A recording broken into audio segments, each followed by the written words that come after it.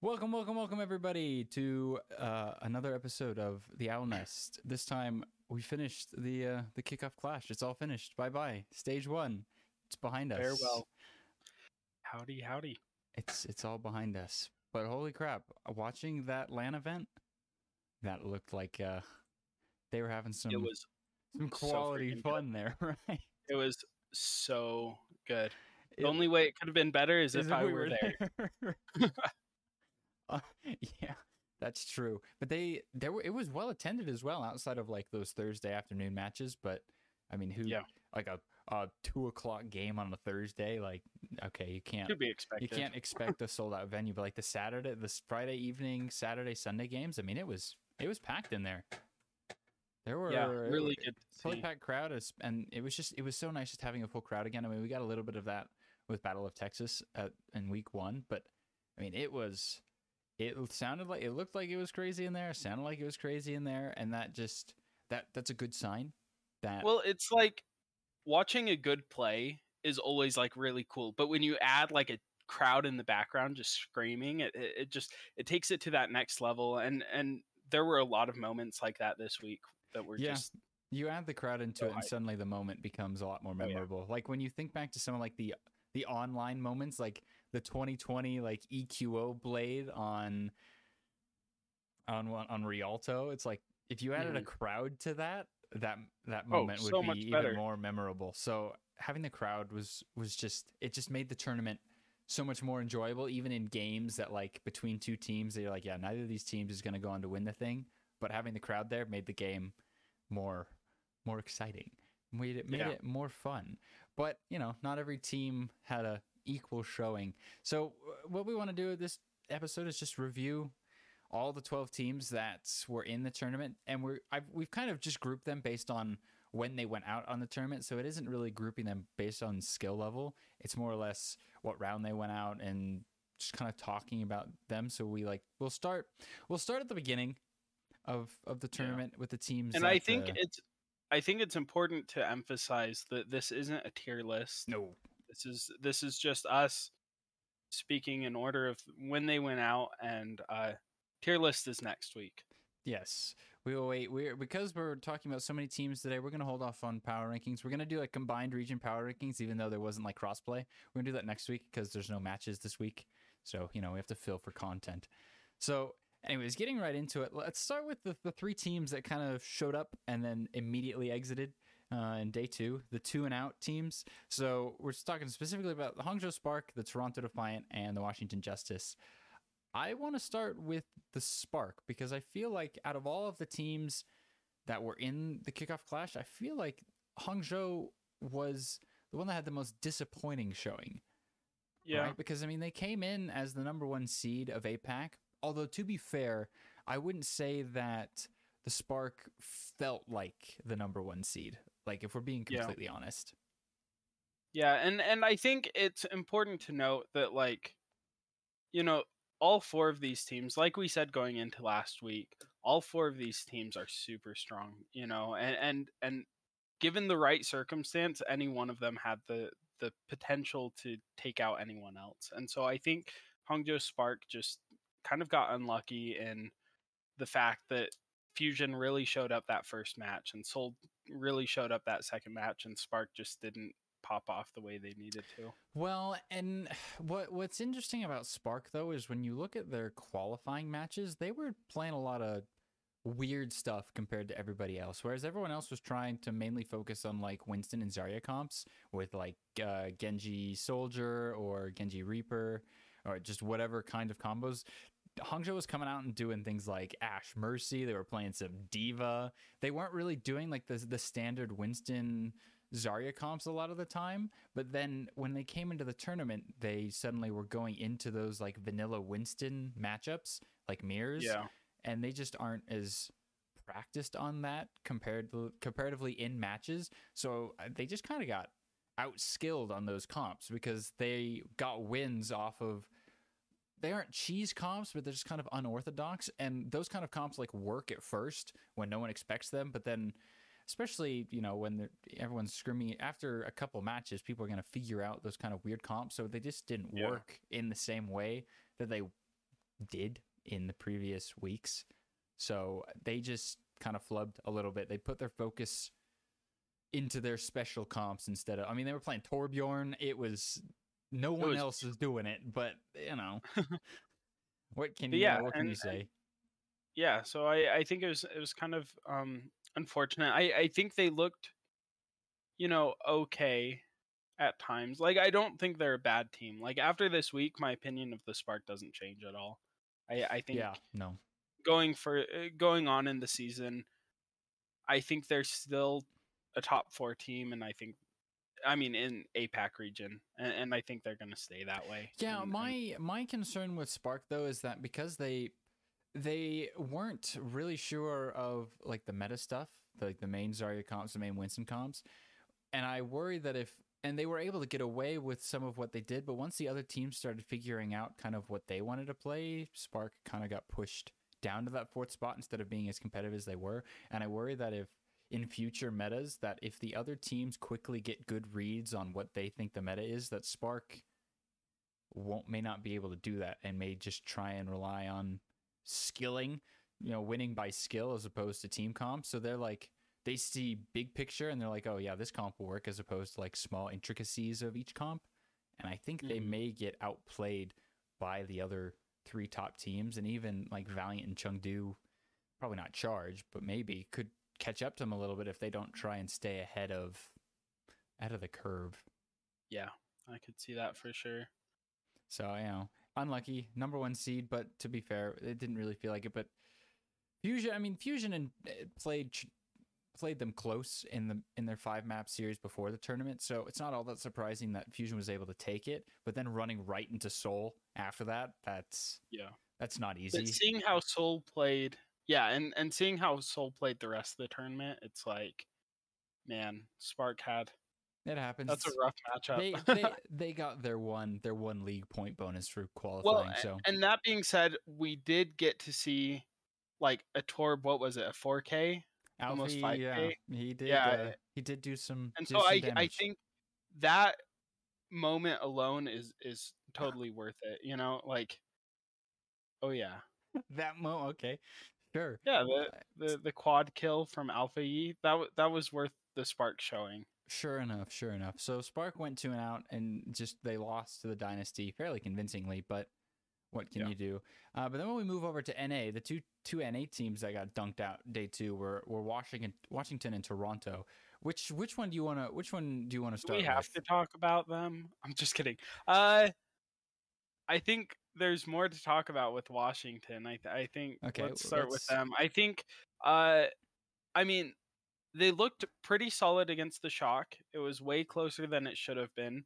Although the Shock, we'll talk about the Shock a little later. Tournament, but we'll get to that. Washington, that being said, they did Washington, some interesting things. Well, they did, and they showed up in looks that we didn't expect against Shock, and then in their elimination match against Mayhem, was they didn't really play much Decay. They put Assassin in to do most of the playtime, but it was weird because Assassin was playing Tracer.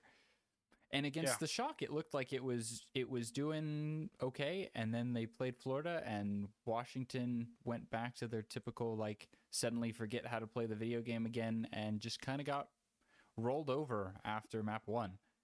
Happy played well, though, at the very least. All things considered, Happy popped off like always, and Assassin had moments, but Mag kind of was just left out to dry a lot of the time. Yeah, it definitely is. And the interesting thing is, playing against the Shock, I kind of expected a little bit of a DPS diff here. Mm-hmm. And it didn't seem like that. There was one. The Justice DPS line was definitely holding up against the Shock. And I think that was really good. And same thing with the Mayhem match. I thought the DPS line for the Justice looked really solid, but it was everything else. Everything else was a little apart. It wasn't like terrible. It wasn't terrible, but it didn't win. They did not look like they did against the Shock when they played the Mayhem. They just flipped. They pulled out the Uno reverse card on themselves and did their typical we give up. We don't want to play the game anymore. It was Washington Justice. Did we expect anything different? No, but see, they keep giving hope, and I've had enough. This team, I do not believe in until they win something meaningful. I will not be pretting this team unless they're playing like Titans or like Paris, and even against Paris or like I New think York. against Paris they're more likely to lose than against. They seem to show up when they shouldn't, and so I think the matches that I'll be interested to see is matches when they go against the Fuel. That's the match we're watching, when they go against the Fuel or the Glads, because those are the matches that they might just squeak out a win. Like they did against Atlanta earlier on. They shouldn't, but they could, and that's justice for you. Unfortunately, the team that just doesn't know if they've been doing this forever. Like, that's why you just can't be a Washington fan. Yeah, I'm glad. Like, if you're a Washington fan, like at this point you're like losing your hair. You've gotten fatter. They give you hope. You're just sad because you get that hope and then you just get let down time and time again. You lose to teams like Boston, but then you go and beat teams like Atlanta, and then you're just confused. It's Washington. ridiculous. Washington have a pendulum, but then the third team, the Defiant. Toronto Defiant. At least with the Defiant, they're just perpetually average. Yeah. That being said, like they went against both Texas teams, which did have the land buff, but I don't think that's enough of an excuse. They were the worst team in the tournament, I think. Like, yeah.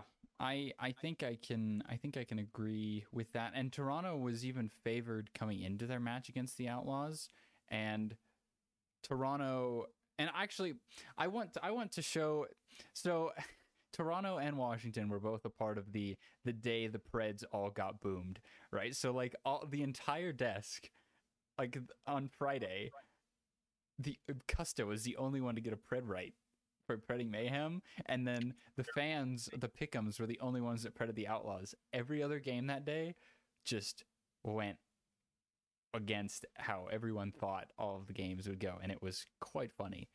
So the Defiant, I mean, they played the Outlaws in week 1, and they beat the Outlaws 3-2. And so I guess that's probably why people Predded them against the Outlaws. But I mean, the Outlaws, still think that's an interesting choice, though. Like, I think, I mean, obviously it's easy to say that now because it's over with, but I had faith in my Defiant. Outlaws. I don't know. I just, well, see, the problem with the Defiant is they couldn't, throughout the entire Kickoff Clash, they never could figure out what they wanted to be.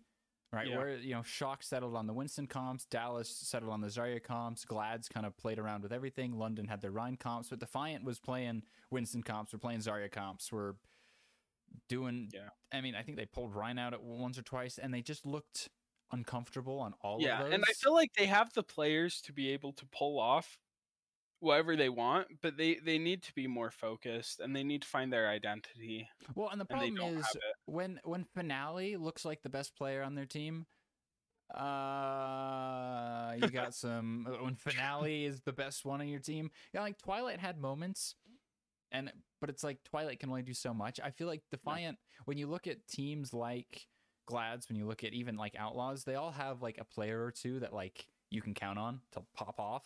Defiant just they've got Twilight, but Twilight's not going to get a 6, like a 3 or a 4K. He's an Honor player. Yeah, so I feel like Toronto, it's a bunch of good players, but it's not a really good team. No, they're just always beat out. They're just outskilled most of the time because they don't have any single comp down. I mean, in the Sigma matchup on Circuit Royal against the Outlaws, they just lost, and then the Winston comp, they lost to the Doom. They just lose. Most comps, the only time they won was when the Outlaws waltzed out on Li Zhang with the Piggy Reinhardt. But it's like, congratulations, you beat the Outlaws. Piggy Reinhardt. Like, that's Toronto definitely was the weakest team coming in, and I think it is like, if I was looking at a team that I would have rather see London, it would have been, I would have rather had London over Toronto, because at least Washington looked okay in one of their matches. Toronto just didn't look really there, and I would have rather had London, because we saw a lot in this tournament. A lot of Reinhardt was just picked up suddenly. Yeah, there was a lot of Reinhardt played. So if London had And made it, if I had to guess, I think the deciding like the reason why that happened is London against the Rain made teams realize that Reinhardt is actually viable. I don't know that that's true, but in my head, that's my head meta, I think and I think it makes sense. by London running it like they did, it helped teams realize that the Rhine comp is actually the counter to the Zarya comp, because Rhine has better point presence. You're able to split off the Zarya with the Mei walls, and London I don't helped know teams realize that. And I don't know, was it while we were recording, or was it just in a separate conversation with you that we talked about this? We talked about the Zarya versus the Rhine, because we hadn't seen Zarya into Rhine, or Rhine into Zarya, like, at all. Yeah. And we were talking about, like, I wonder how that would go down, because I think that, and I think this week kind of showed that if you can pick up the Reinhardt and not run it on everything, I think London runs it on everything, but I mean, for the most part. But I think if you pick it up enough, it can really. I think it's an important thing to have in your back pocket. It is. It's an important thing to have in your pocket, and which is why it's like I would have. It had London made the tournament over Defiant, I think London. They still would have been knocked out by Fuel, because Fuel's Zarya comp is just so good, and even though London is good at the Rhine comp, I think there is kind of just a skill gap there. But I mean, if London, well, no, then London would have ran into Outlaws. So actually, London, I think there's a world that they could have beat the Outlaws. Maybe Outlaws already beat London though, so? Because the counter to the Rhine comp is a well executed Doomfist comp. Yeah, I guess. So see, it's like we would have rather see London than Toronto, but London probably would have also been 2-0, but it would have been more fun. But it would have been better. Yeah, it would have been more interesting. It would have been more fun because at least London has an identity. Toronto does not. Exactly. Toronto does not. And I think that's the one thing. I'm not saying London's even necessarily the better team. No, they just are more fun to watch. You're more likely to root. I would rather root for London than Toronto, like 10 times out of 10. They're just more fun. So, so it was unlucky for those teams getting knocked out just after 2 matches. But then there were 2 NA teams that then they lasted 1 more match, but then still kind of. May they rest in peace. Just not quite there. So the Mayhem and the Outlaws. It was a tale of 2 games here. I want to start with Mayhem because I feel like Mayhem got a little more unlucky in their match. It wasn't so much like they played Dallas. What more can you say? They looked when they played against Washington, they were able to just beat Washington. Hydron was popping off on the Widow. I mean, so was Happy. But when Florida had to play who was it day 1? It was Florida was Atlanta Reign. Yeah. And I think that match is worth talking about just in the fact that the Reign last week, a week and a half ago, the week before the tournament, they had really rough week. Yeah. They had the beautiful London game. They played the Glads as well, right? Rolled and smoked, and they just got destroyed. And so I think coming into this week, they had the most to prove because everyone had pretty much given up hope on them. Yeah, so Florida just got. They had a lot to prove, and so I think Florida, it was a rough team to go against because Atlanta, they looked angry the first couple games, and they looked. It's amazing. Like Mayhem got unlucky and had to face an Atlanta team that kind of woke up and got hot, and then they had to play Dallas, who was one of the favorites to win the tournament. So, and I wouldn't say Florida didn't look bad; they just got outclassed by Dallas. And we've even said that they're like a top 6 team, top maybe 6 team easy, and they'll beat the people under them. They probably won't beat the teams ahead of them. And they just got matched up against teams that were just better than them. And I think they can be happy about their performance, though. Because, nobody, when the start of the season, nobody expected this Mayhem team to be the 4th seed coming into Kickoff Clash, at all. And they had good moments. Hydron especially had some great moments. And I think if they clean up some of their play, like Sir Majed plays the most hyper aggro Ana I've he's insane. seen in a long time. Like he's like the guy. He wanted to play DPS, but he didn't want to wait in queue. So he just played for Ana. 20 minutes. So he's like, I'm playing Ana. If Mayhem clean them, because they're a very well coached team. Like they have a very good idea of what they want to play, and they're able to execute it really well. Like Unter is doing miracles with this team, and someone is just plays everything. Oh, I definitely think amazing. that someone could be considered in the running for Rookie of the Year just after the first stage for how he's played. So I think Mayhem have a bright future moving forward, looking to the midseason madness. I think that they should be aiming for a top 5, top 6 spot again for midseason madness, and they should be able to get it because unlike Toronto and Washington, Florida is consistent. Like you were saying, they beat the teams below them and they play close to the teams around them, and then they sometimes play up to their competition. But yeah, they're playing Glads. You don't expect Mayhem to beat Glads, but if they're playing Toronto, and I think they have a lot of potential too. They have a pretty young team, and they've got a lot of season left, and if they ended up figuring things out really well and started clicking, like who knows, they could be, a Cinderella run in the future. Well, I'm always on board with the Mayhem. If there was one team that I didn't think I'd be rooting for this season that I am, it's Mayhem. Same here. I want because I mean, even though they were the 4th seed, I definitely do think they're like the underdogs of, because I think I've said this before, they remind me of 2020 Valiant, like McGravy and KSF, KSP, and was it Fact Fiction was their tank? I don't remember who, or maybe it was Dreamer. No, it was Dreamer. It's just like this team put together, just a bunch of guys, just a bunch of bros put together on a team that was able to take down teams that they didn't have any business beating. So this Mayhem team, I'm looking forward to them moving forward. But then the other team that got the Outlaws, whereas the Mayhem kind of got unlucky in some of their matches, I definitely think the Outlaws kind of played themselves a little bit. First of all, I'm gonna need Jake to tell me why the heck Merritt was playing Sombra. First off, I feel like their Icon Vault attack was just thrown in the dumpster with the Sombra.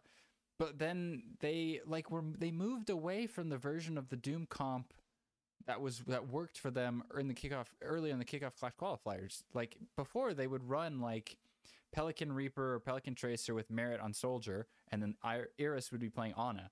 But then suddenly they've moved over to like Tracer Reaper with Moira instead. Yeah, a lot of Moira. And then Shock is playing, Finn Ana, so Dante is getting countered by an Ana, whereas Kaluge just has free reign. There's nothing to take him out. So the Outlaws just don't have what they need to win. I mean, they were able to clutch it out against Toronto, but like Shock's not Toronto. Shock is better than Toronto, and they just couldn't. Yeah. They threw things away, and then that fight on Colosseo where Proper just lived for an eternity on the bot, and they just couldn't kill him. Like this series should have gone to map 5. Outlaws should have taken Colosseo, but then just dropped it. And I mean, they could have won Eichenwald if they hadn't decided they want to just play Sombra. So the Outlaws beat themselves in typical Outlaws fashion, where they pick the wrong coach. They're coached into the wrong comp and then just don't swap. Yeah, and I think that's the big issue of the Outlaws for this season. And I think it's really sad because I love Jake. I think he's awesome. Well, it's not just and this I don't season. know that it's his fault. It's not just this season. This has haunted the Outlaws almost every season. But I was really hoping this season would be different, because of some of the changes and stuff. But it's like, it's a struggle because it's like they have the talent that they should be a top team, but every single time it matters, like they just drop the spaghetti a little bit. I mean, they were able to clutch out against Toronto, but it's like, but it's Toronto. It's Toronto. We didn't expect, but it's like they definitely. They didn't play what they should have against Shock. And like they would play like Widow comps, Merritt was like non-existent on Widow. He would get like a pick or two, and then that was it. So like the Outlaws are definitely in a situation where it's like they require Pelican to just, they're like a slightly more consistent Justice who required Decay to pop off. where the Outlaws require Pelican to do some superhuman feat of carry in order to win things, but that's not enough sometimes. Yeah, especially because like if you look at the Outlaws showing in this tournament, they got destroyed by the Glads, they got destroyed by the Shock. The Shock got destroyed by Atlanta and Fuel. Well, I mean, I wouldn't say they got destroyed by Shock though. It was more the Outlaws destroyed themselves because they took because the Outlaws took map 1 and they threw Eichenwald, and then they lost 66, and then they threw Colosseo. Like they threw 2 maps basically. Yeah, well, and that's what I'm saying is they, I feel like they beat themselves. They beat themselves, and I think they shouldn't be as bad as they are right now, and it's really sad to see, and I hope. Well, and the big thing is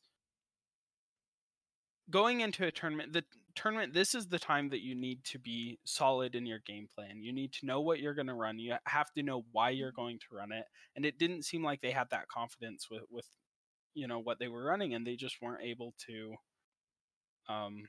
clutch when they needed to, and is really unfortunate.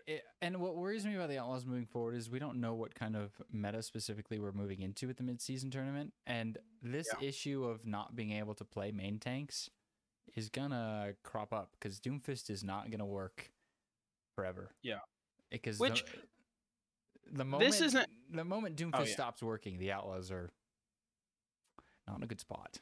Which I've just got to say, and this isn't exactly about the Outlaws, but I think now's a good time to bring it up.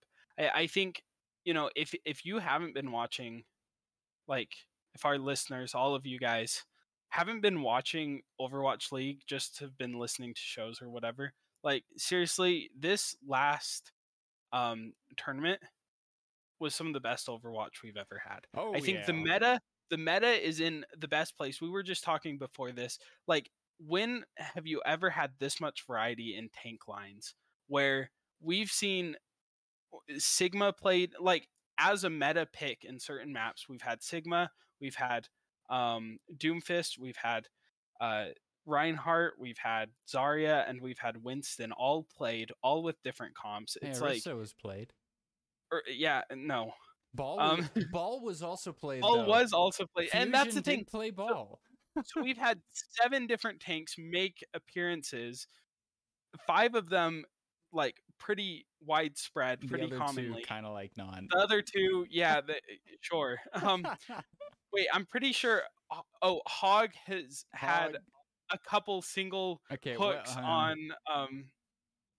The only genuine Hog use was when Mayhem decided they wanted to throw with it on week 1. Well, you've had a couple teams bring it out to try some fishy hooks at the very beginning. The Taimu Gibraltar hook. And so you'll see a couple. So a few teams have done that. And then every tank has been played. We have seen some D.Va. Every tank has been played. So name another time in Overwatch League history that you've had any sort of variety like this. It just hasn't existed. Well, I think week 1 of last season, every hero was played. But that was one week. That was 1 week. That was 1 week. This was a whole tournament cycle. And when in tournament play have you seen this much variety? Typically Never. The variety is in week 1, not 4 or 5 weeks into a stage in the actual tournament. And so I think, this is the best Overwatch we've ever had. It's really unfortunate, the circumstances surrounding Overwatch 2, because I think if the cards were played right, this is the golden age of Overwatch League as a viewer, and I just wish more people were seeing it.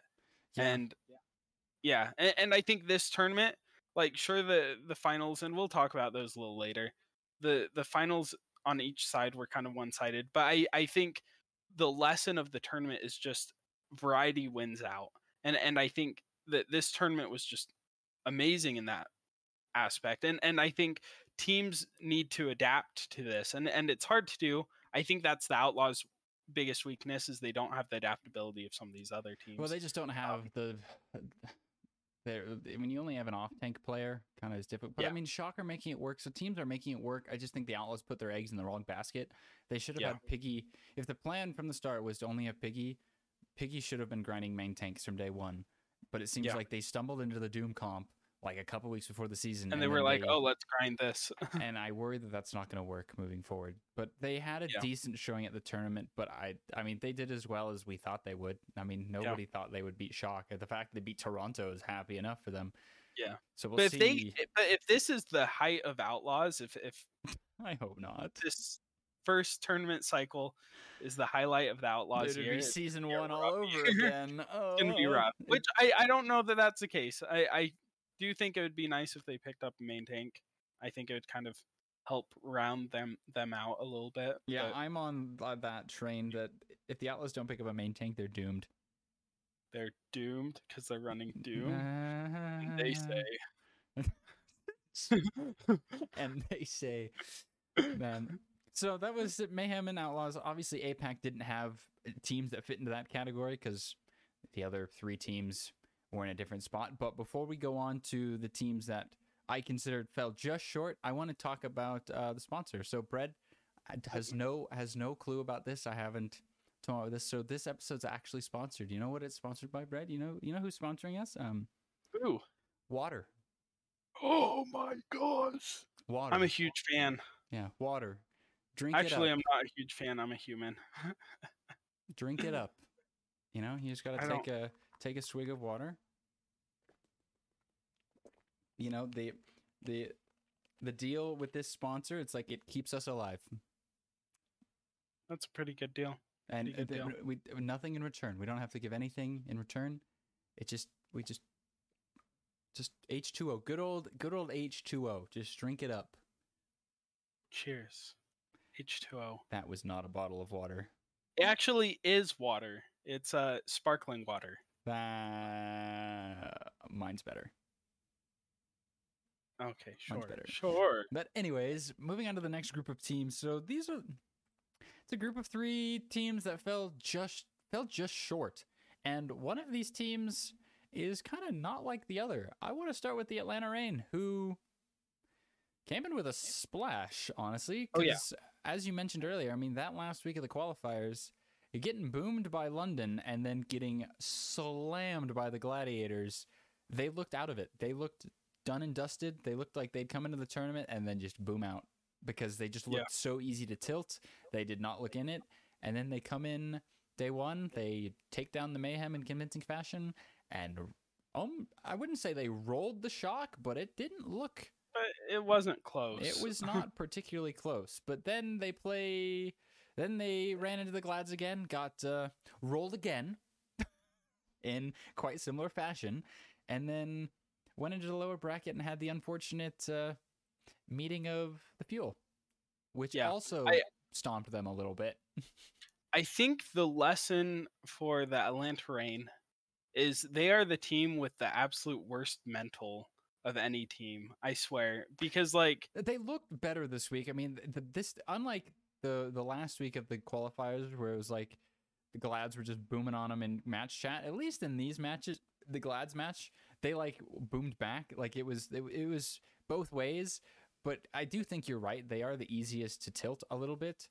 But and I think when they aren't tilted, I mean, you have games like the Shock game and the Mayhem game where they look like a dominant team. And I think there's an argument to be made that they're the second best Zarya team in the West. In terms of teams that mainly play it, yeah, because the thing that the Reign did in the last couple of weeks was they moved away from the primarily Doomfist comps and they went over to the Zarya comps. They were like, oh, wait a minute. They had an epiphany. They're like, wait a minute, we have a flexible roster. What are we doing? And they actually remembered they could flex with their talented roster. So they moved on from hardlocking Doom and went into the Zarya comps and played some of the the Winston dive. But I mean, they mirrored they look like a good Zarya team. They were able to beat Shock and Mayhem. But then when you decide to mirror Zarya into the best Zarya team, you can't really expect to come out on top, can you? Yeah, and the saddest part about it for me was after their first 2 matches, I was full on that hopium. No, I was convinced that they had bounced back and were going to just carry on. And then they started playing against some good teams. I think part of the problem, the Shock and we'll talk about them more in a little bit, but they weren't as strong as they normally. They didn't look as strong as they had the rest of No. the tournament cycle, and so I think that's part of the reason why I was like so overhyped. Was I was like, if Atlanta just like You were huffing it. low key boomed the shock, like Yeah. No. Who are they going to lose to? And then The they Fuel. lost. That's who they're. The Glads and the Fuel. Yeah, and it wasn't close. No. It was really tragic. I think the Glads are just. I mean, well, we'll Glads talk are about Glads, but like they were the game amazing. against the Fuel was somewhat close. But then Coliseo, the fastest full push cap time so far, like by a good like minute and a half. It was like a 4-minute cap. It was just over. It was not a contest. Rain just flamed out. They beat the Shock and they just went, we're done. We peaked, we're done, and then just flamed out, just rolled by Glads and Fuel. But that being said, they had some really good moments. Ultraviolet in particular was like single-handedly saving them in so many fights with nades and sleeps. And Kai on the Widow on like Gibraltar and stuff was having a day. Or multiple days, I guess. So like the whole team does look very strong. And I mean, they finished third. So nothing to slouch at, but like the gap between them. And the only teams they lost to were the two that were in the finals. In the finals. No one else can say that. Nope. And so I think they solidify, like they were a solid third place in the tournament. Solid third place. I think they earned it. They fought. They looked good, especially after that tragic final week of qualifiers. I think they bounced back. And I think what this really tells us, if you really do the math, oh no, is London Spitfire are the third best team in the West. Didn't Shock play London in the qualifiers? It was in the past. It's behind us. What really matters is the last 2 weeks. Well, you know, you're doing you like never look beyond. You're doing the Necra math, where she was saying that Outlaws are better than Glads because Outlaws beat Fuel, who beat Glad. No, we don't do this circle stuff. All right, we don't do. It's not a direct comparison. Okay. Yeah, man, I've got to say one of the hardest parts of the whole thing for me this weekend was, okay, so yeah. The Rain beat the Mayhem, but going into that match, 99% chance of an upset, says Necra. Yeah, that's what Necra said. Was there was 99% chance that the Rain were going to beat Mayhem, and I still think that was a bad take. Well, she got lucky. She knew something we didn't. But I still think it was she knew something we didn't. I still think that there's no chance. I think Atlanta can walk away happy from this tournament. I think it's the road's only up. Looking for it. Well, only up. They finished third, so I mean they can't really. I think at this point, when they're looking at mid-season madness in particular, if they don't, I think for the Rain, if they don't finish at least top 3, top 4, then it's probably a disappointing stage for them. But they might be able to make a playoff run. I think for them, their key to the future is they just need to keep themselves from getting boomed well and that and then keeping up with staying up with whatever is going to win the next week. I think they need to keep updating the players they're playing, and don't get held back by, because if they end up like holding on to the Zarya comp longer than they should, it's going to come back and bite them in the butt. Yeah, if they can kind of get a good idea of what they want. But I mean, Atlanta, we didn't expect Atlanta to come this far into the tournament. No, not at all. But then the other two teams we thought could potentially win the tournament. So let's start with the Shock. I don't want to talk about them. It's sad. So Shock in the qualifiers were just running the Winston comps, and they were winning against it. But then, you know, they did finish 6-0. But you look at their schedule, and they didn't really play anyone. Yeah, they played Glads, but that was not a very strong Glads. Like during qualifiers, Glads wasn't very good. So like they beat teams like London. They beat the Titans. They were never really the best NA team. Let's be honest. And that was apparent in their game against Fuel. They got rolled by Fuel. I mean, we're talking like Gravs in the spawn rolled by Fuel. Yeah, it was pretty tragic. I think the Shock, I mean, and this is the thing about the Shock. They have a really young roster. They have a lot of talent in there. Um, yeah, at this point they aren't the top team in the league. I mean, outside of tournament they were, but I don't think they're the best team in the league yet. But I think they have the potential, and I think Yeah. that's a big thing. And I think that potential is still there. I think going Doomfist when the last few weeks have shown that Doomfist is not the pick. Mm-hmm. Like I don't know what was up with that. I think What was wrong weird choice. is that it wasn't so much that Doomfist wasn't the pick, because we saw Doomfist comps work, like Glads were running it, but it was that they decided to just suddenly become a Doomfist team. Because they were playing Winston all through qualifiers, but then they come into the Kickoff Clash, and every time they were running the non-Winston comps, they looked really uncomfortable. Like their Zarya comps didn't look too great. I think, did they pull out Rhine comps? I think they might have. They just didn't look, and the Doomfist comps as well. They just didn't look like they were. And so it wasn't so much like in this tournament that Shock underperformed. They just kind of came in with. They came in and we all had them on some weird expectations, because we were like, oh, they're a really good team. But then you look at their qualifiers and it was like, no, they weren't playing very good teams, and they were basically one-tricking Winston. Yeah. Which isn't, that's not. Well, and once again, the theme of this tournament was you can't one-trick.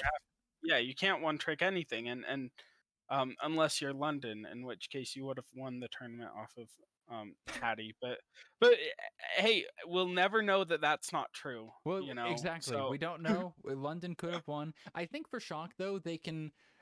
I mean, finishing 4th place in this tournament with basically having a squad full of rookies, that's not too bad. Not too shabby. Not bad at all. Especially, and it's like your only veteran being Violet was playing main support when he's like perennially been a flex support player. I think they have a lot of hope moving forward, and if they just kind of don't hard lock into a comp early on that isn't the strongest comp, because at least with Dallas, they hard locked into the Zarya comp, which was better than most comps, and it wasn't until the tournament teams realized, oh, wait a minute, you can play Reinhardt.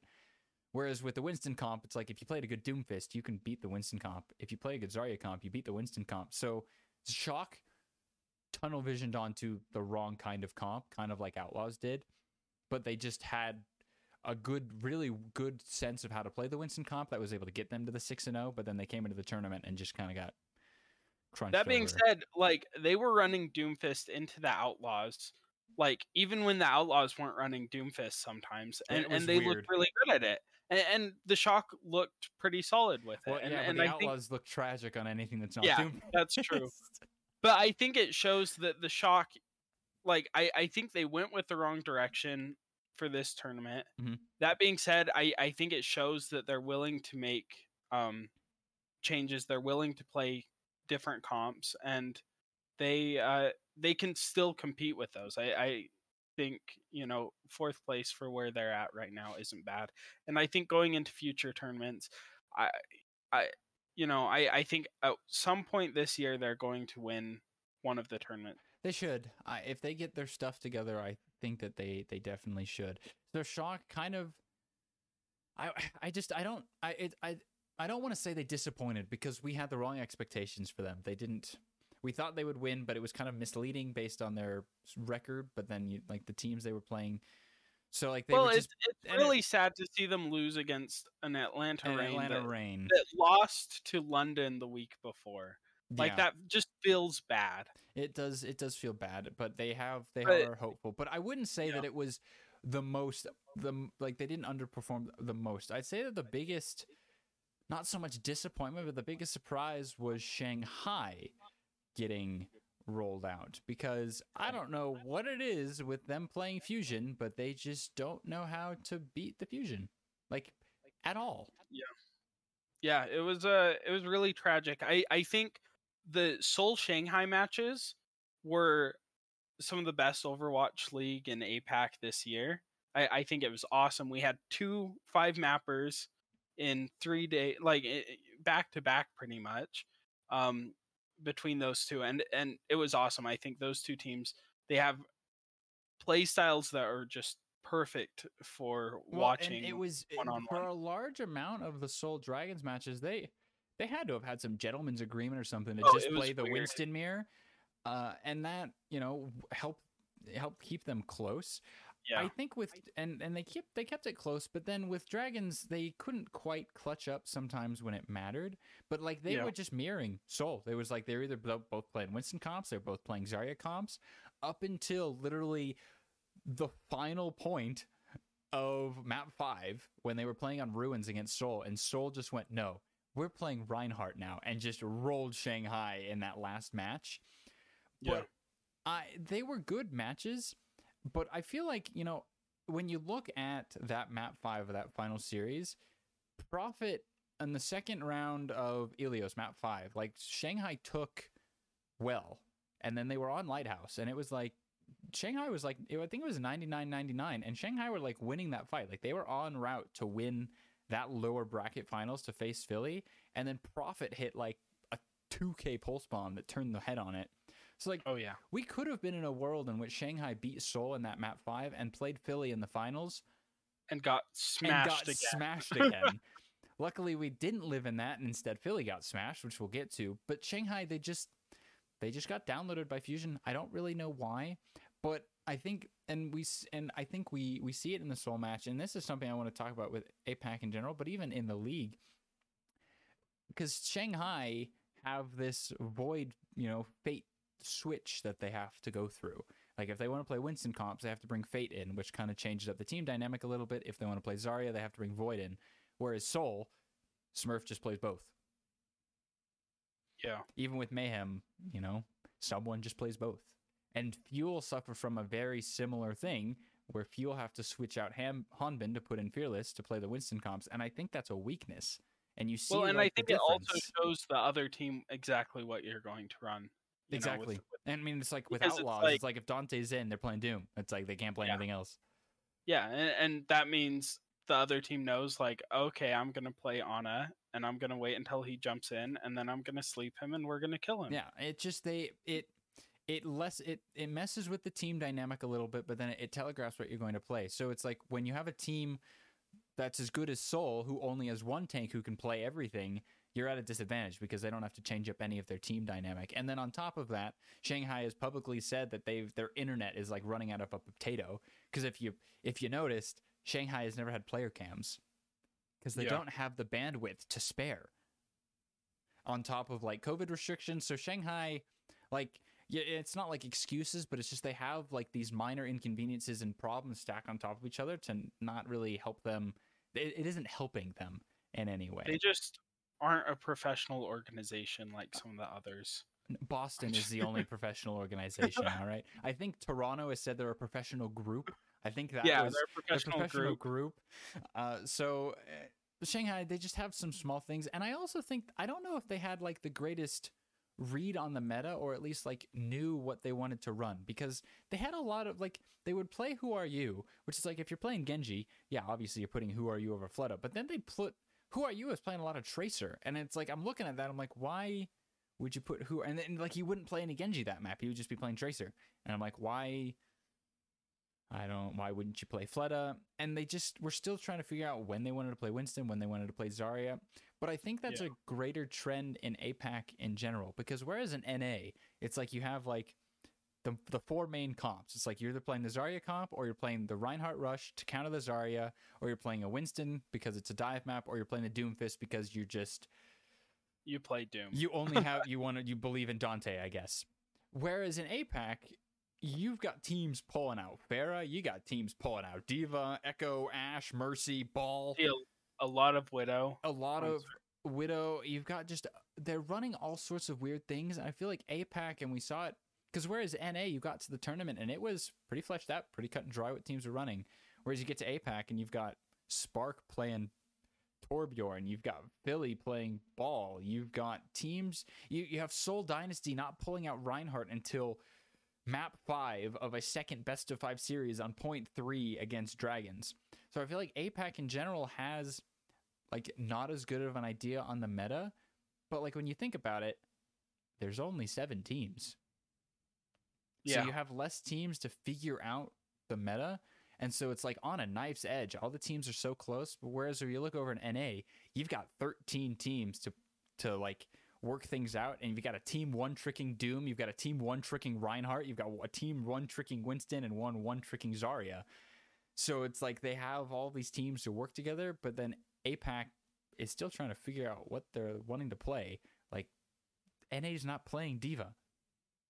No one's playing Diva, but APAC decides they do. The big thing about NA, if you look at the comps they're running, it's like there's like you'll have one team that plays like 4 different comps, but those comps are all pretty solid. Like what characters you'll see, like if there's a Zarya in NA, you pair it with a Reaper. The Reaper goes in, kind of takes the role of the main tank. You throw bubbles on him. He gets out, and it's like you have these like you have the cooldown rotations. Yeah, but it feels like in APAC, it's like you'll have chaos. Yeah, you have a Zarya, and then you have an Ashe Tracer, and it's like, oh, okay, I guess this is Ashe what Echo. we're running. I don't. Just... Who do you bubble? I don't know. You'll have Ana throwing out like some of the weirdest nanos. Like. Yeah, it's just it's interesting to watch. I wonder if as the season evolves, if things will normalize a little bit. I think they will, but APAC is just they don't have as many teams to scrim against. But I will say, even though APAC's a mess, they do have some of the best Genjis in the world. Like almost every team has a correct Genji. Like even Guangzhou has Choice 01. Right, Chengdu has Jinmu when he decides he wants to show up. Seoul has Prophet. Shanghai has Who Are You. Fusion has Zest. Right, Spark. Well, and same thing with Widows. Yeah, they've all got like Makers the same. You have MN3 who just popped off this weekend against Shanghai. Lip, you've got Fitz, you have Lip, you have Fitz, you have Carpe when he is playing. Shows up. Yeah, but yeah, that's the thing. You have like insane Genji Widow play, and they just don't know what to do with the comp. Like you may have some good Ashe players, but Ashe doesn't belong with the Zarya on Ilios. Well, I'm sorry, Spark, it just doesn't. I think it comes down to the same sort of thing that League of Legends suffers with. Like, so in League of Legends, I know you don't really follow it, but you have it's kind of dominated by the Eastern teams. You have the Korean and Chinese teams just kind of destroy at Worlds, and they've won every Worlds for the last like couple of years. But it's always interesting to watch because they play League of Legends different than the Western teams. The Western teams, like a lot of the team play it's more fleshed out. The meta is always a little more fleshed out in the West, especially in Europe. And a lot of the Asian teams, they end up picking up the meta from the West. You'll see all these team comps in the West, and then the Asian teams will just follow. And they're so cracked as individuals that their personal talent just sends them way above anything that the West can bring out. But if you look at like the team play, it's just it's just different. It's not quite as strategic, and it relies a lot more on personal skill. And I think similar things kind of happening in Overwatch, where it's like the personal skill of the players. Like you look at some of these players, and it's like you do Widow duels, NA versus APAC. APAC wins every single time. Same with Genji. Same with like most of the like individual characters. But if you look at like some of the meta stuff, I think it's being fleshed out a lot more in the West than the East. Okay, I'll let that one go. That's certainly a take I've heard. And I'm saying like if you take the average, so let's say the average. Okay. Yeah, the average Widow and Genji and APAC will beat the average NA one. Okay. No, like the absolute and same thing's true with pretty much every individual character. Probably not Zarya players. But I get what you're talking about. Like those, APAC is just kind of a mess. They don't know what they want to do with their teams. They just have characters and players that they want to try and They just put people on comfort heroes is what it's doing. That's all APAC is, just comfort heroes. When it comes down to it, that might be the way to go with Overwatch too. Potentially, with one less tank, a DPS especially have more. So we'll have to see what things move on to with the future tournaments and if APAC even cleans up their mess at all. But Shanghai they just, because they didn't know how to play against Fusion, basically what should have been the grand finals ended up being in the losers bracket. And so let's talk about the two grand finals. I want to start with APAC and what could have been. Had Shanghai beaten Fusion, we would have had a 7-map series. Guaranteed. There's no way Seoul Shanghai doesn't go to 7 maps. But instead, they've shown that they always take it as far as it can. Instead, we got a 4-map snooze fest. Like, Philly was beat. It was they got omega crunched by Seoul. It was kind of tragic to watch. Profit just ran circles around this team. Yeah. Well, and it's interesting because I feel like in a lot of ways, Seoul is very similar to Shanghai. But you watch them play against Fusion, you watch Shanghai play against Fusion, and then you watch Seoul play against Fusion. It's two very different, yeah. Seoul looks like they're by far a better team, but they play against each other and it's always close. And so it's really interesting to see this kind of like I don't know, Fusion. It's hard to get a read on Fusion because the inconsistencies with the teams that play against them. Well, and the problem with Fusion, Fusion does have a lot of rookies. It's like Shock, right? I mean, in second place for a team of basically all rookies is second place is pretty good in APAC, but having a bunch of rookies in these kind of crunch time situations, they make a lot of errors. They kind of use ults a little funky in fights. I mean, like in the Spark match in the qualifiers where they had 4 ults going into Route 66 and they just flubbed it. They just kind of they aren't able to clutch up like Seoul and like Shanghai are, except Philly just has Shanghai's number. But against Seoul, they just got bodied. Like Seoul's dive. And Seoul has some of the most heavily decorated players in the world. You have you have Smurf, you have Prophet, you have Fitz, you have these names that everyone knows. Everyone that knows anything about Overwatch knows these names, and there's a reason. They're just absolute cracked when they need to be. And I think the Seoul has had some really good looks this year. They've had some really mediocre looks this year, but I think when it comes down to it, they're a team that knows how to clutch it when it matters. And I think that's any team with Profit on it will just win. Yeah, because Profit and Smurf are like I said this last week, but that dive needs to be regulated. ESIC needs to come in and regulate that dive because it's incredible. As much as Zest and MN3 were popping off, Profit and the rest of Dynasty, like Vindime on the Lucio, was getting frags that a Lucio shouldn't be getting. He was just going in. He's just going and getting all sorts of kills. And like in past weeks, Seoul looked a little iffy on Zarya comps. Like Smurf looked very uncomfortable on it, but I mean, he's improved a lot. I mean, they were still outplayed a little bit by Shanghai, but I mean, Void's an off-tank player, so can't expect Smurf to outplay the actual Zarya player. But they just got really good with determining the comps they wanted to play on each maps, even against Shanghai. It's like, you go to King's Row, you're playing Zarya. You're going to Gibraltar, you're playing Widow Winston, And they got really good at figuring out those kind of comps, and it just showed against Fusion. Fusion were just outclassed in every sense of the word, and Fusion continue to be cursed to forever finish second place. Yeah. It was tweeted out that Fusion have the most second place tournament finishes out of every team. That sounds about right. 3 more second place finishes than the next closest teams, and there's like 3 or 4 that have 2. They have finished second place 5 times. Yeah, that sounds about right. And they've never have they ever won? No, they have never won. It's just second place. So it's like season 1, they got reverse swept by NYXL in stage 2. They got blown out by London in the grand finals. And then in 2019, they didn't do anything, I don't believe. 2020, I think they were second place. It was second place of the Summer Showdown, right? Where Sparkle just went nutso on the Genji on Paris. And then last year, they had like the miracle run in the May Melee where they actually had like their full team with like Poco and Funny Astro and stuff. And they play second to Dragons. And then they do it again to Seoul Dynasty. They're just cursed. they're never they're second place. You can't. Philly's just not going to win. It's not Yeah, possible. that being said, better second place than like Third, fourth or not making it into the tournament or fair. anything. That's Like true.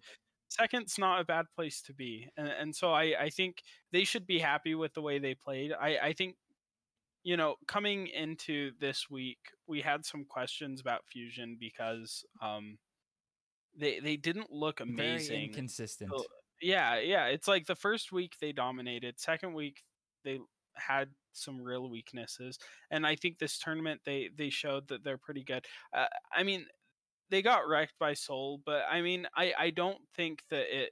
I think it more shows how good the Dynasty were, and not that the Fusion were bad. I think the Fusion deserved their second place win here. Well, and I mean, like I mentioned earlier, we could have been in a world where Fusion win it because Prophet doesn't hit a 2K pulse bomb in map 5 against the Dragons. Yeah. Which is just like, and you mentioned it's just so weird that Fusion could 3-0 Dragons, but then get dunked on by Seoul, who went to map 5 against the Dragons. It doesn't add up, but it just shows how close APAC is.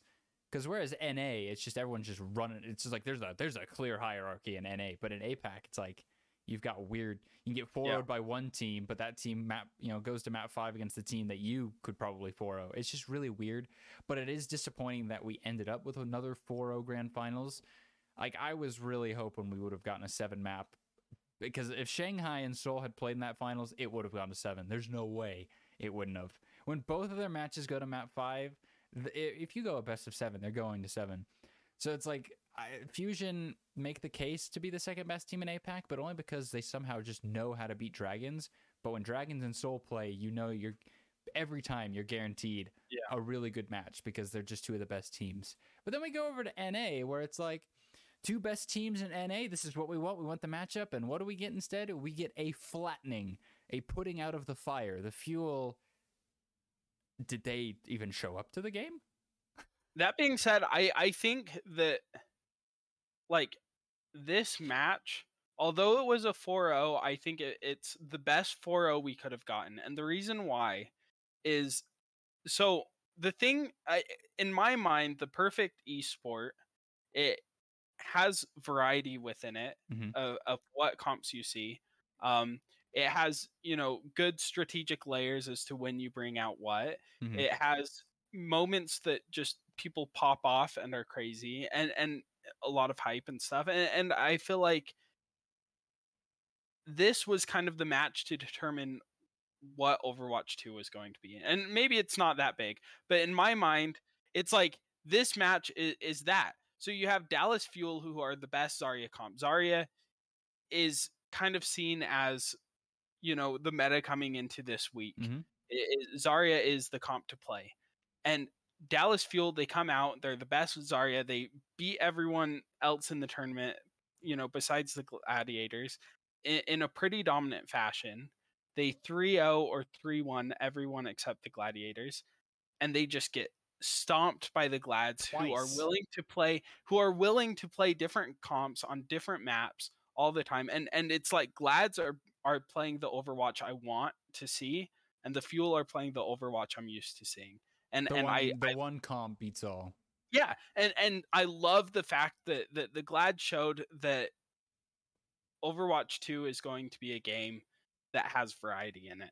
And I hope that that's true in the future. And I think that alone makes this tournament like so great. The fact that Gladiators are the team that won, and in such a dominant fashion. I think if it is closer, you would see a lot more teams moving into the just picking the meta team and sticking with it. But I think the Glad showed that you can have variety in your comps and beat anyone. And that's exactly what they did. They didn't lose a single match. And like the thing with Glads is like they're playing a bunch of different comps, but their understanding of these comps is insane. Like as soon as they flip over to the Rhine, May comps, they immediately, everybody on the team just dials in. Potapon's May was incredible. But then when they swap over to like the Doom comps or the Zarya comps, like they fixed their soldier problems. Like kudos to Potapon for turning it around, because I mean, a couple of weeks ago we were like, yeah, Glads' issue is their their use of the soldier is just not great. They're not getting a lot of value out of nanovisors or out of anything like that. They come into this tournament and Padovan's running circles around everyone, and Kevster continues to just be the god he is on like any hero he plays. Yeah, and I think one of the things that stuck out to me was the fact that I totally lost my train of thought. This is terrible. That stood out to me. Yeah, wow. Yeah, no, it was a very important point too. I just think the Glad showed us that, if you have a clear understanding of all of the comps that can be played in like the rock, because Overwatch has largely always kind of been a rock, paper, scissors game, but you don't usually most of the time teams aren't able to learn all of the comps. You go back to 2019, it's like GOATS was it. Yeah, there were ways to beat it with triple DPS, but it took teams forever to learn how to do it, and only like one team learned how to do it, but it's like you either were a triple DPS team or you were a GOATS team. You weren't really both. But Glad's in this tournament and just the first showings of Overwatch 2, it's like, no, you can master all the comps you need. And I think the thing that I just remembered what I was going to say, it was the fact that when they first introduced the hero bans, like one of the biggest complaints people had were it's not possible for teams to master that many characters in order to have the variety that's needed for hero bans. And I think the Glads came out and just showed, look, you might not like it, but it's possible and it's doable, and if you have the right players in the right circumstances, and we'll see, who knows, maybe the Gladiators will burn out, maybe they'll show that, like, maybe this isn't the happy story. Maybe this is the sad story waiting to happen, where it's like Sadiators are returning. The Sadiators, where it's like, yeah, you might do well with this short term, but long term you can't sustain it. Because I don't know how they're putting in the time, but they don't even have access to the game as much. No, they literally are putting this together in scrims. And so it's like the fact that they're able to do this is just mind blowing. And maybe it's just that everyone's playing the comps at a slightly lower level than they would be able to if they had more time to play. I don't know. To play the game, but I don't know. Maybe it's just the evolution of the game that now it's possible to master everything, and I think the Gladiators are just better. They are actually like actually a tier above the next closest team. Like when you 4-0 the second best team in your region, that says a lot. Well, and the second best team, like by a mile, the team that only like outside of playing them lost a single map to the third best team and the fourth best team. Yeah, and so it's like there's Dallas. I mean, there's Glads, then there's like a mile, and then there's the Fuel, and then there's like a mile, and then there's everyone else. It's crazy that Gladiators are just so much better than Fuel, and they just showed such a good understanding of the Doom comps, of the Rhine comps, of the Winston comps.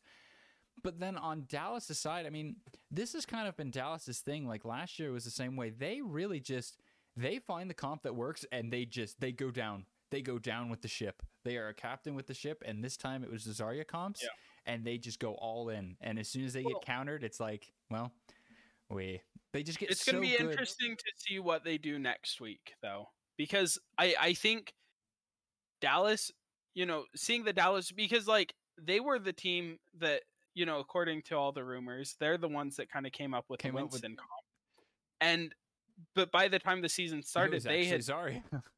Yeah, they had kind of moved away from that. And so I wonder if coming into this next tournament cycle, they've moved on from the Zarya and are going to come out with something else. Well, no, they were the ones that came up with the Zarya comp.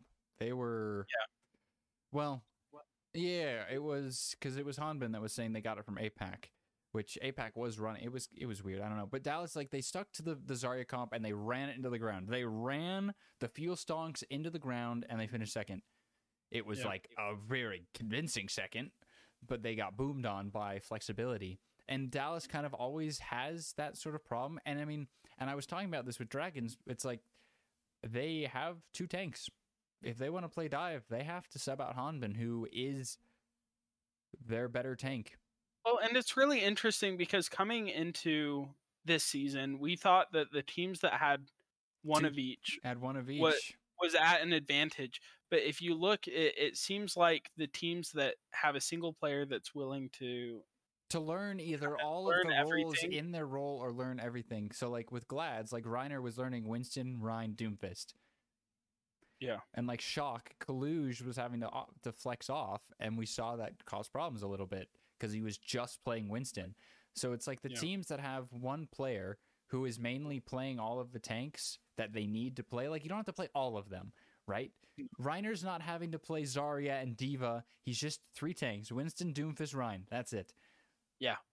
But whereas the Fuel, they have to sub, Fearless and Edison, and Fearless and Hanbin in and out, and it messes with the team chemistry a little bit. But that being said, like, Fuel's dive comps look a little shaky. Like, I thought that was going to be, if Shock were to have beaten Fuel, it would have been them taking, and even Atlanta was taking Dallas to maps where they have to sub Fearless in, but instead they just kept playing against Hanbin. It's like, you're going to lose against Hanbin unless you're Glads.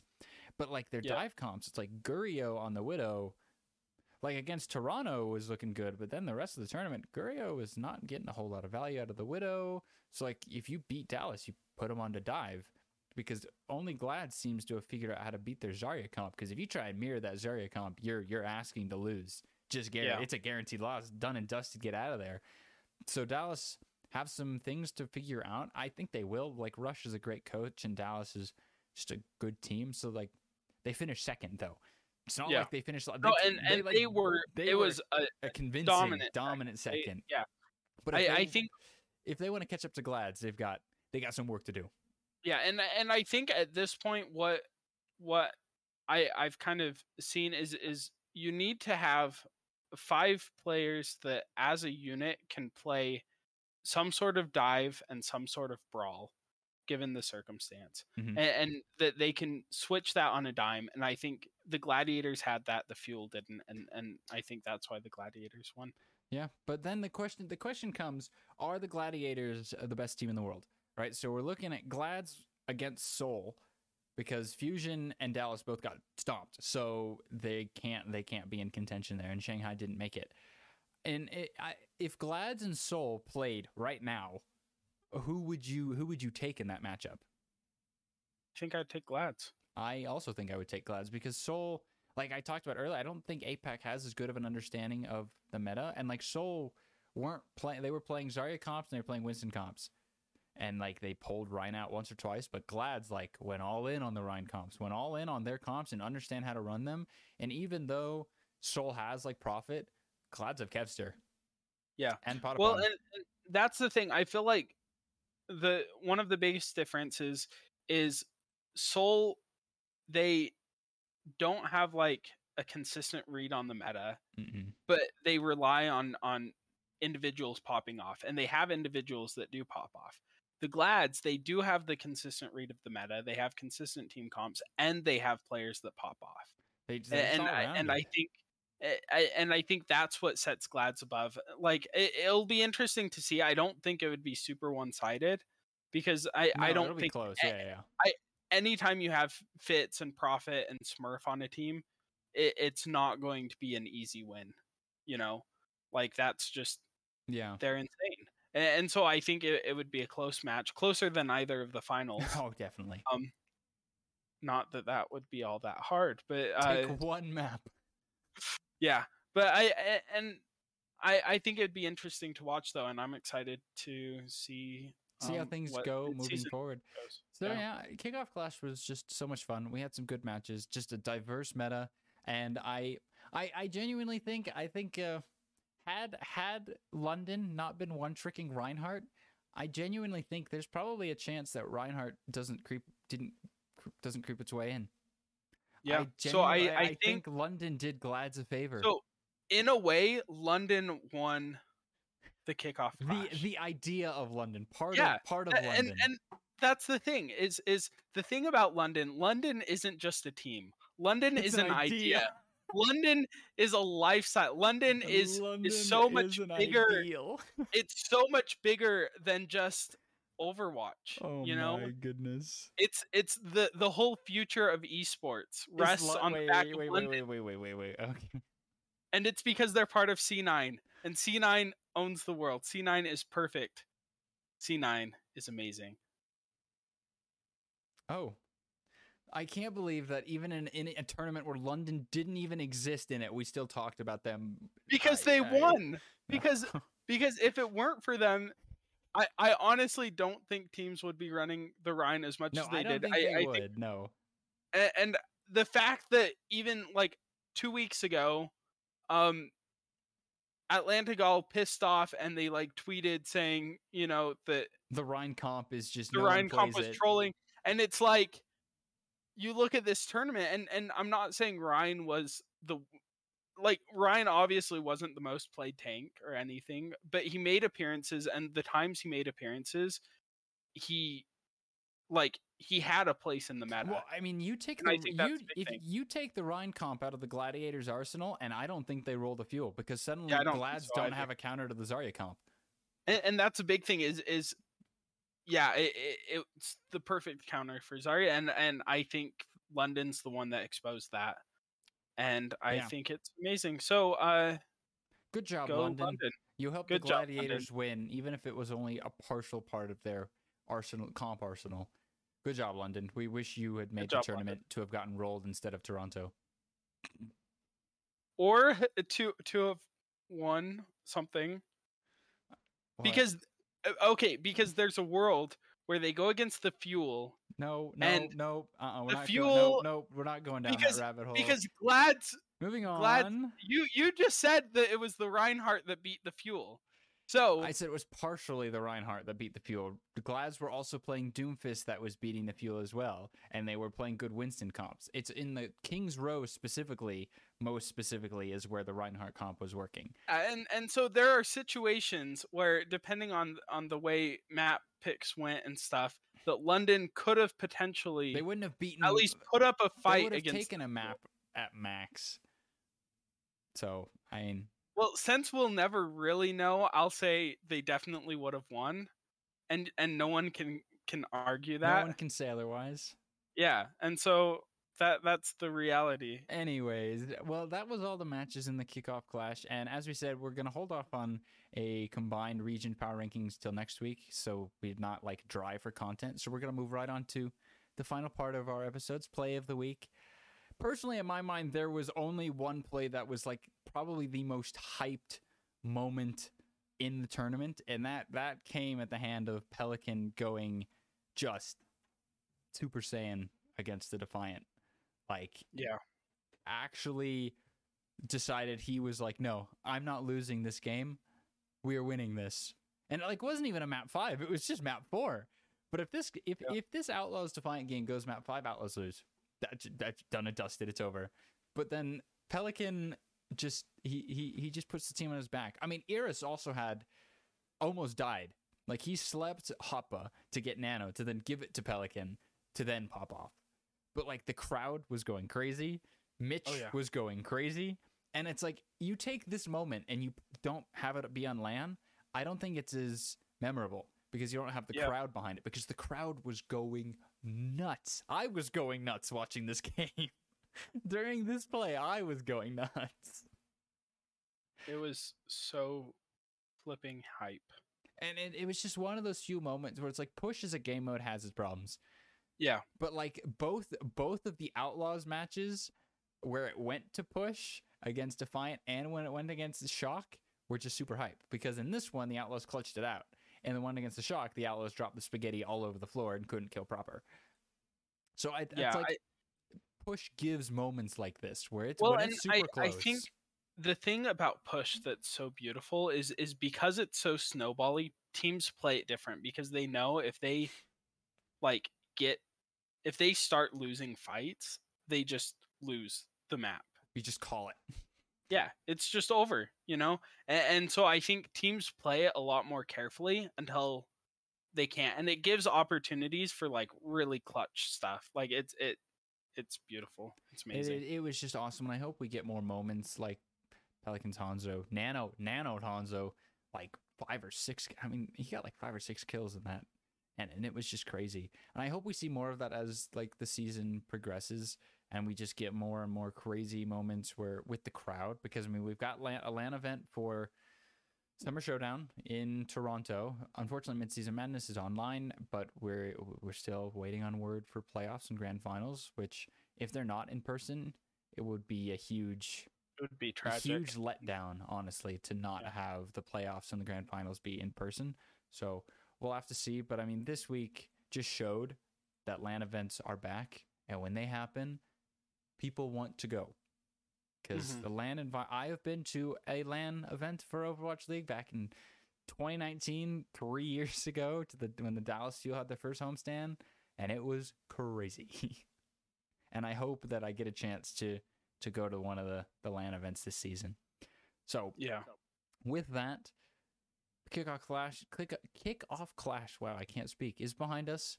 Now we look forward to the Midseason Madness, to hopefully more Overwatch 2 beta content announced next week. So next week, there are no matches this week. So next week will be largely news roundup of things that's happened over the past week with teams, with signings, and then also just a combined power rankings. So 1 tournament down, 3 to go. We are a quarter of the way through the season. Nice. And thank you guys for watching, sticking with us. You guys that have been with us since the beginning. All 5 You're the real weeks. OGs. Real OGs. And we look forward to bringing you guys more content. We're going to take a little break. It's going to be like 6 days until our... another 6 days until we have another. I know it's a long time, but we'll get. But keep an eye open for that when we do come back, because it's going to be back next Wednesday, and we're just going to come back even more invigorated and more excited. So it's going to be great. So keep your eyes open, and it's going to be groovy. We'll see you all next week. Bye-bye.